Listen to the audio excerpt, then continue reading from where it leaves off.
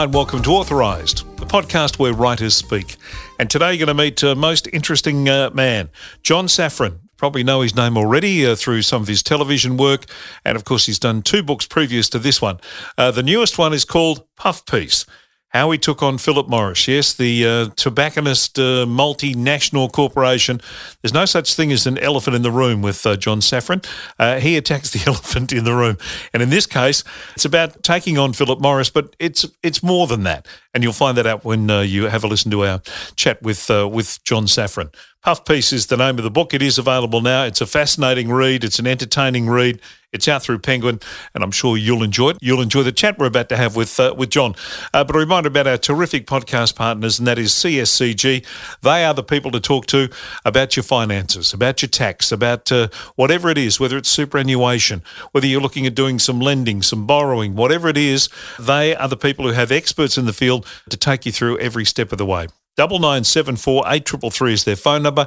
You can jump on the website, see who you're dealing with, see the services that they have. It's as simple as cscg.com.au. Great people to deal with. We thank them for their support of the podcast. And now let's talk to a most interesting man, John Safran, and his new book, Puff Piece. Congratulations on the book. Obviously, you're a man on a mission. Oh, God. Yeah, so that was my glasses falling off my head, collapsing from the exhaustion of the adventure of the book. The first and most obvious thing is to say congratulations on the title. I just think that's just the most perfect title of a book I've seen all year. A puff piece, yeah. With all my projects, it's weird how important the title is. And when I say that, I don't mean so much the marketing or the end result, but just things don't fit together until you get the title. Like there's like a bit of a stone in your shoe whilst you're doing the project until you get the title right. When I kind of stumbled across that Puff Piece, I was like, oh my God, this is like yes. Now I can go on my adventure now. Yeah, certainly better than Kill Phil, which is, I know, one of the titles you were looking at. Oh, God, yeah, imagine if I did that. Well, no, hang on. I'm trying to work out if you're working up from God or down from God and the people that you're trying to, expose to the world. Why pick on, clearly one of the biggest multinational corporations you could possibly want to poke a stick at? I guess there's 2 things. One was I was just curious and wanted to follow the story. That story being that I was reading in a newspaper this full-page ad saying that Philip Morris, the Marlboro people, were going to shut down as a cigarette company and relaunch as a health enterprise. And I was like, what? And I was really curious, and I just thought, is this like one of these like big moments in history, like when apartheid ended in South Africa? Obviously, cigarettes are this huge, they're the biggest killer in the world. So I started chasing that story, what the hell was going on, and then I saw that it wasn't as simple as it first looked. So there was that, and then I was just, when I realised it was a bit of a strategy for Philip Morris to stay alive because they had so much heat against them, particularly their menthol cigarettes were getting banned all across Europe, and this was their little kind of weave around that and stay alive. And then I was confused why no one was covering the story. It just seemed weird to me. It was like, let's figure they really had their back against the wall. They might have had to have shut down, and they figured out a way to stay alive and sell their tobacco. And this is so consequential. They seem to have somehow got away with it without anyone noticing. Like there's not an article about it, not a tweet about it. So there was that side of it. It was just me wanting to chase the story. And then the other side is, as a storyteller, I've got to kind of duck and weave and twist and turn to try to stay alive as a storyteller. And my main area of interest, everyone else has got into it. So my last book was about extremists. Yeah. And white nationalists, particularly, but other sorts of extremists. And then my book before that was about a white nationalist, a white supremacist in Mississippi. And, people who've seen my TV work know, that's my jam. I like hanging out with extremists and stuff. And I like hanging out with extremists before it was cool, man. And, when I used to like on John Safran versus God, one of my TV shows, when I went to visit a Klansman, a Ku Klux Klansman, like people were like, it blew their minds. They just didn't see that. It's like, what the hell? I can't believe they're there. But now it's like you turn on the TV and every channel's sort of like someone, you know, hanging out with extremists and everyone, and just the fact that everyone's got a phone in their pocket, so it's easy to film documentaries. They have like lots of people filming stuff, and everyone's talking about race. Obviously it's an important topic and stuff. And so, but just basically this thing that was like my interest and my brand has become like just totally mainstream or something like that. Yeah. And so you sort of think, well, how do I bring in other interesting stories or whatever? So I really like the idea of jumping onto something like this, which, I mean, it doesn't seem that odd for someone like me. Like, it seems like I should have done more stuff about corporations, and have I? I kind of haven't really. Like, I haven't really done as much. Like, you'd think, like, or you'd look at my CV and I'd be like Michael Moore or something, but I have done some stuff. Like, I broke into Disneyland. Yeah, well, no, let's be honest. God's the biggest. God's one of the biggest corporations known to man. Oh yeah, for sure. Yeah. Well, that's what I learned in this book. This book's very much about manipulating language and about how, because the way Philip Morris have sort of swung this. I'm trying to think of the less like judgy words to use. I don't know why I'm trying to be so gentle about it, the corporation, but there you go. The way Philip Morris have been successful in this latest little shenanigan is by just substituting in words for other words, and it's amazing how much power you get from that, and not just in some abstract way. Like in the case of Philip Morris, they're banned from selling menthol cigarettes in Europe, and they go, okay, fine, we won't produce any more menthol cigarettes. And then they say, oh, by the way, we've got this other product here, and Lord, it's not a cigarette.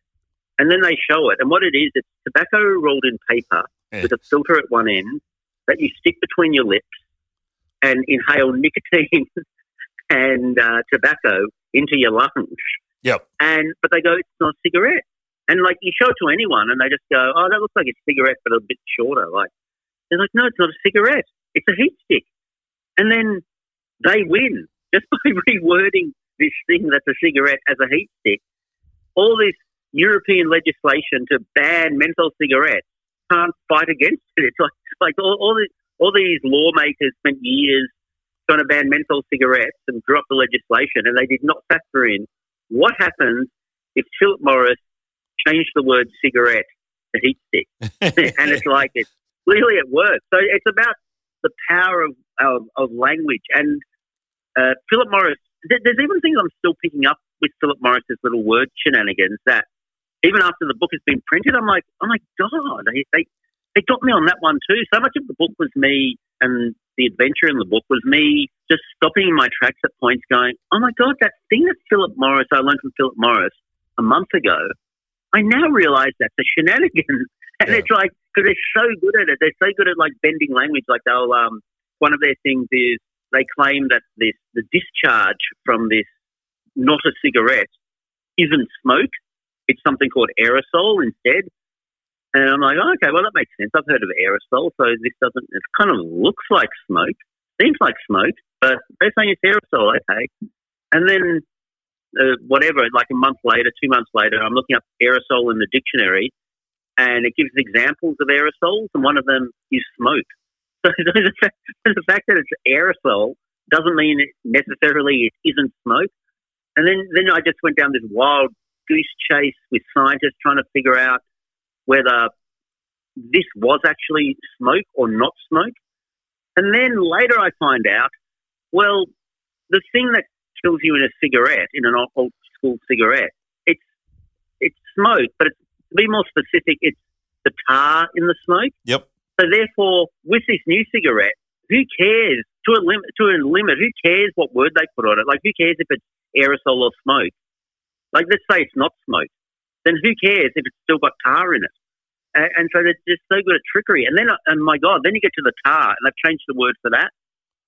Tar is now nicotine-free dry particulate matter. That's right. So the thing that kills you in a cigarette is tar, and you look up this one, if you're just a regular person, and also I looked up science journals and things like that, and there was even one significant science journal article, and they were against Philip Morris. They weren't for it. And even they got tricked by the different name. Like these people with medical degrees and science degrees also got tricked by this name, like that somehow nicotine-free dry particulate matter isn't tar. So it's like, imagine just us regular schmoes out there. How we're just going to be tricked. So, but all this worked in the most consequential way. Just these kind of word substitutions. So I spoke to a linguist from Adelaide University, one of the world's leading linguists, and he said, yeah, language is just such a powerful thing that corporations and religions and politicians, they all know how to use it. Reality is being bent by these God, or people who follow God, ministers and rabbis and imams and politicians and Philip Morris. That's where religion comes into it all. Well, it's the classic. This is the classic corporate survival case, isn't it? I mean, this is you're literally dead and buried, and they're putting the carcass in the ground, and they find a way to jump up and reinvent themselves. I know, they're so good. However much they're getting paid, they need to be paid more, and everything's so audacious. Like, I looked into a few other tobacco companies as well, and that didn't end up in the book. Philip Morris was just so much better at this, and I don't know why.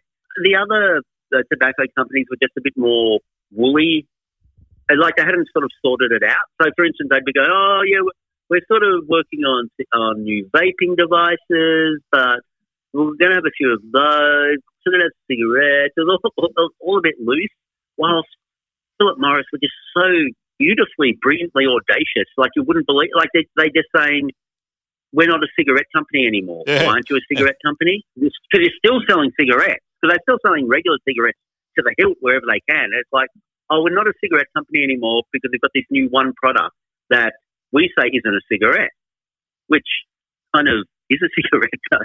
But therefore, by saying they've got this product that isn't a cigarette that they're selling in markets, and they're only really selling it in markets where conventional cigarettes are declining. So, I mean, that's sort of the reason they're doing it. They can now say they're not a cigarette company. And therefore, everyone working there can go, "I'm not working for a cigarette company. I'm working for a company that's trying to end cigarettes with this new product." And Yes.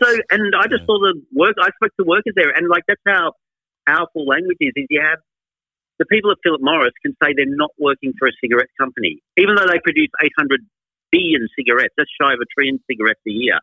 The people there can say, "I'm not working for a cigarette company because of this one product, which they say is the future of Philip Morris." Even though it's goddamn, it still looks like a cigarette to me. But the other cigarette giants can't do that because they haven't worked that out yet. I think I've just always been fascinated with Philip Morris for some reason. I worked in advertising for a couple of years, and there's just something about logos that are just fascinating. I talk about that in the book, how they're a bit like these religious kind of icons or something, where like the Freemason all-seeing eye, or crucifix, or Star of David. It's sort of like, it seems like they just seem like they have this incredible draw and this kind of like vibrating power to them. You left no stone unturned in the people that you spoke to and the counsel that you sought to kind of work through it. I mean, a fair bit of time with Bob Maguire and your rabbi, and you didn't come up with a lot of answers out of all that stuff, unfortunately. Yeah, maybe there's not answers out there. I'm glad you said that I didn't come up with answers, because I just read this review. It's a really good review. It's the first review of the book in the Australian on the really weekend. Good. Yeah. Really good review. So obviously I'm really happy and very grateful or whatever. But there was a thing at the end where the review is going, "Well, this ends the debate. Safran's presented the argument why." And I'm like, whoa. Hang on. I don't want that. No. I don't have that yet. Like you said, I like your angle where you go, "John, I read your book. Weren't many answers in there." That makes me feel a lot more comfortable. One thing I probably should have set out at the start, so it's a very confusing area, this, and just people listening, is that this isn't a vape, which just makes this matter just even more confusing. And the reason this isn't a vape is because vapes don't have tobacco leaf in them. Vapes have a liquid. The juice, yeah. And it has a juice that has like flavourings and propylene glycerol and nicotine often. And so but what it doesn't have, what a vape doesn't have is tobacco leaf. And because it doesn't have tobacco leaf, it means a vape doesn't generate tar. And that's the deadly thing in a traditional cigarette. So, and the reason I explain that is, and that's not saying vapes might pose dangers, or they're different dangers to what's posed by either a cigarette or a heat stick. And so the reason that's important is because like Philip Morris with this thing called a heat stick, one of the reasons they're introducing it is to battle against cigarette bans and say, well, okay, you're banning cigarettes, this isn't a cigarette. But the other thing is, it's not a vape, but they're entering the world of vaping with this. This is their like competition to vaping. This is the IQOS machine that you talk about. Yeah. So the heat stick you put into a thing called an IQOS, IQOS, yep. and to make the matter really confusing, like that looks kind of sort of like a vape, and you plug it in. So I guess on some level it's an e-cigarette, like a vape's an e-cigarette, but because the heat stick put into the IQOS, because that produces tar, and because a vape doesn't produce tar, that makes it like really different kettle of fish. But that's another thing Philip Morris takes advantage of. There's some legitimate medical bodies, like the National Health Service in England is the main one, who say that vaping is safer than smoking cigarettes. And my book doesn't really get too involved in that or whatever. Like that's like really, the science is early days, and I definitely don't want the responsibility of something as important as making a ruling what people put in their bodies when it could have such dire consequences. Yeah. But so the National Health Service in Britain says vaping, e-cigarettes are healthier than cigarettes, and they're a legitimate tool for getting off smoking, right? Yep. So and Philip Morris jumps on this, and they go, oh, our IQOS, our heat stick IQOS device, that's an e-cigarette too. And because, you plug it into a wall. So suddenly they soak up this approval by the National Health Service. But then I looked further into it, and I found out that the National Health Service, they explicitly rule out the IQOS and the heat stick. Like they say, we're approving e-cigarettes. And then, so Philip Morris takes that and goes, oh, look, they're approving e-cigarettes. And then they don't leave out the next bit, Philip Morris, where it says, and by e-cigarette, we don't mean the heat stick IQOS. Yeah. So Philip Morris kind of leaves that bit out. And the reason they say that is because, they do say that. The reason the National Health Service says this for the reasons I explained, where they say it generates tar. So like a cigarette generates tar, it's still about tobacco. Because vaping doesn't have tobacco in it. It can have tobacco flavouring in it, I think, or whatever, but it's sort of like, it's so different that it's actually not that handy to pull them together. And in fact, this is a bit tangled and a bit ironic, but I think one of the reasons Philip Morris has got away with this IQOS, which isn't, they're trying to get it legalised in Australia, but it's not legalised at the moment, but it's been legalised in Europe, America, New Zealand, and also other European countries. One of the reasons Philip Morris have got away with it, in this, it is kind of a bit tangled, is because the kind of people who are likely to be against this device are also likely to be against vaping in general. Yep. So therefore, these activists and these scientists just go, oh, vaping's bad, and then they'll kind of muddle in the IQOS with that and go, yeah, vaping shouldn't be legalised, and also Philip Morris's thing shouldn't be legalised, which is kind of, well, whatever. And it all gets lost in one. And like, while that's a reasonable position to have, if that's what they believe or whatever, it does ironically let Philip Morris off the hook a bit because it's not examined as this standalone device that has unique dangers. And also, by doing that, it's sort of, we're not examining what Philip Morris are actually doing at this moment. Yeah, so my book's going to be a bit unsatisfying, I think, for activists on both sides when it comes to the vaping debate, because it's way more about Philip Morris taking advantage of the world of vaping and vapors and everyone else as well. But it's more about that. And sort of like how Philip Morris are like manipulating our fears around and people's fears around vaping and everything. And so it's more about that. Yeah, but vaping's just a really confusing area because it's while it doesn't have the danger that cigarettes have, which is producing tar, you're inhaling all these things into your lungs, which is, as one scientist told me, like your lungs just aren't meant to. That's just not meant to happen. Yeah. Like I guess we could all to relate to it a bit, where it's like if you stood on a smoke machine or something, or you drove through a polluted city or something, like for 5 minutes, you'd go, oh, that's a bit weird or whatever. But I'm driving through it. But if you just stayed there 7 days or in that polluted city for 7 days or whatever, like you'd suddenly like really start being affected by it all.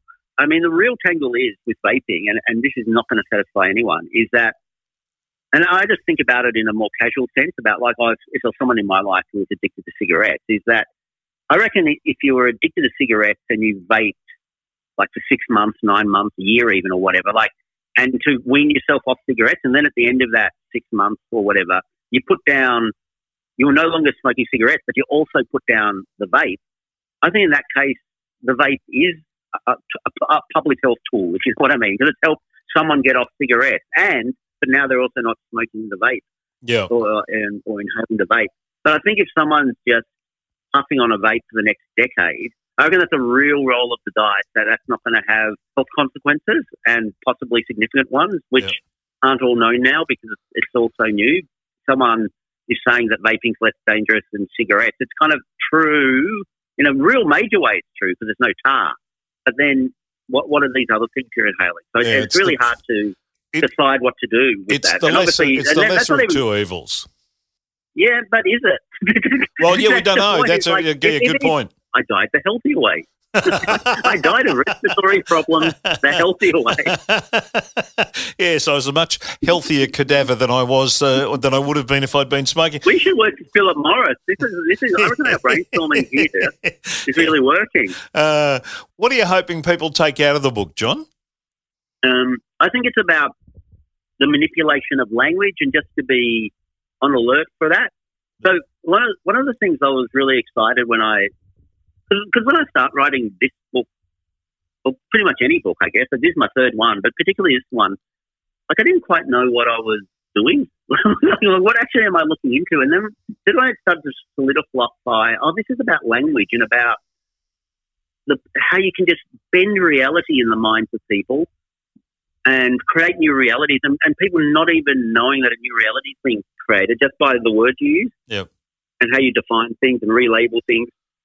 And anyway, so once I realised the book was about that, as opposed, and I was like, oh my God, there's this author I really like, and he's also a friend of mine. He's this British guy called Jon Ronson, and he's sort of in that area of like Louis Theroux or someone like that. But he's done like TV, but he's generally done books. He did So You've Been Publicly Shamed, which was all about shaming on Twitter and stuff like that, And anyway, the reason I've always been a bit envious of him is I noticed with his projects, he's really good at picking a theme that's different to the story, and the story is just the best example of the theme.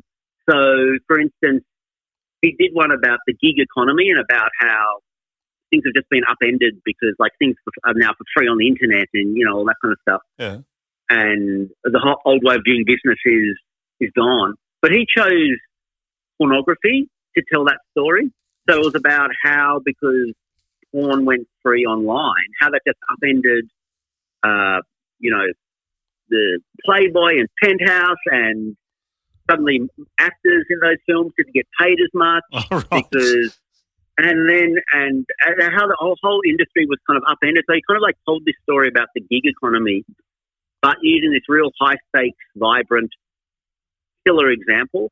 And I just thought, he's so smart because so many writers what they do, they go, they start giggling, going, oh my God, this is pornography. This is really fun. I'm just going to write about pornography in the porn world and blah, blah, blah.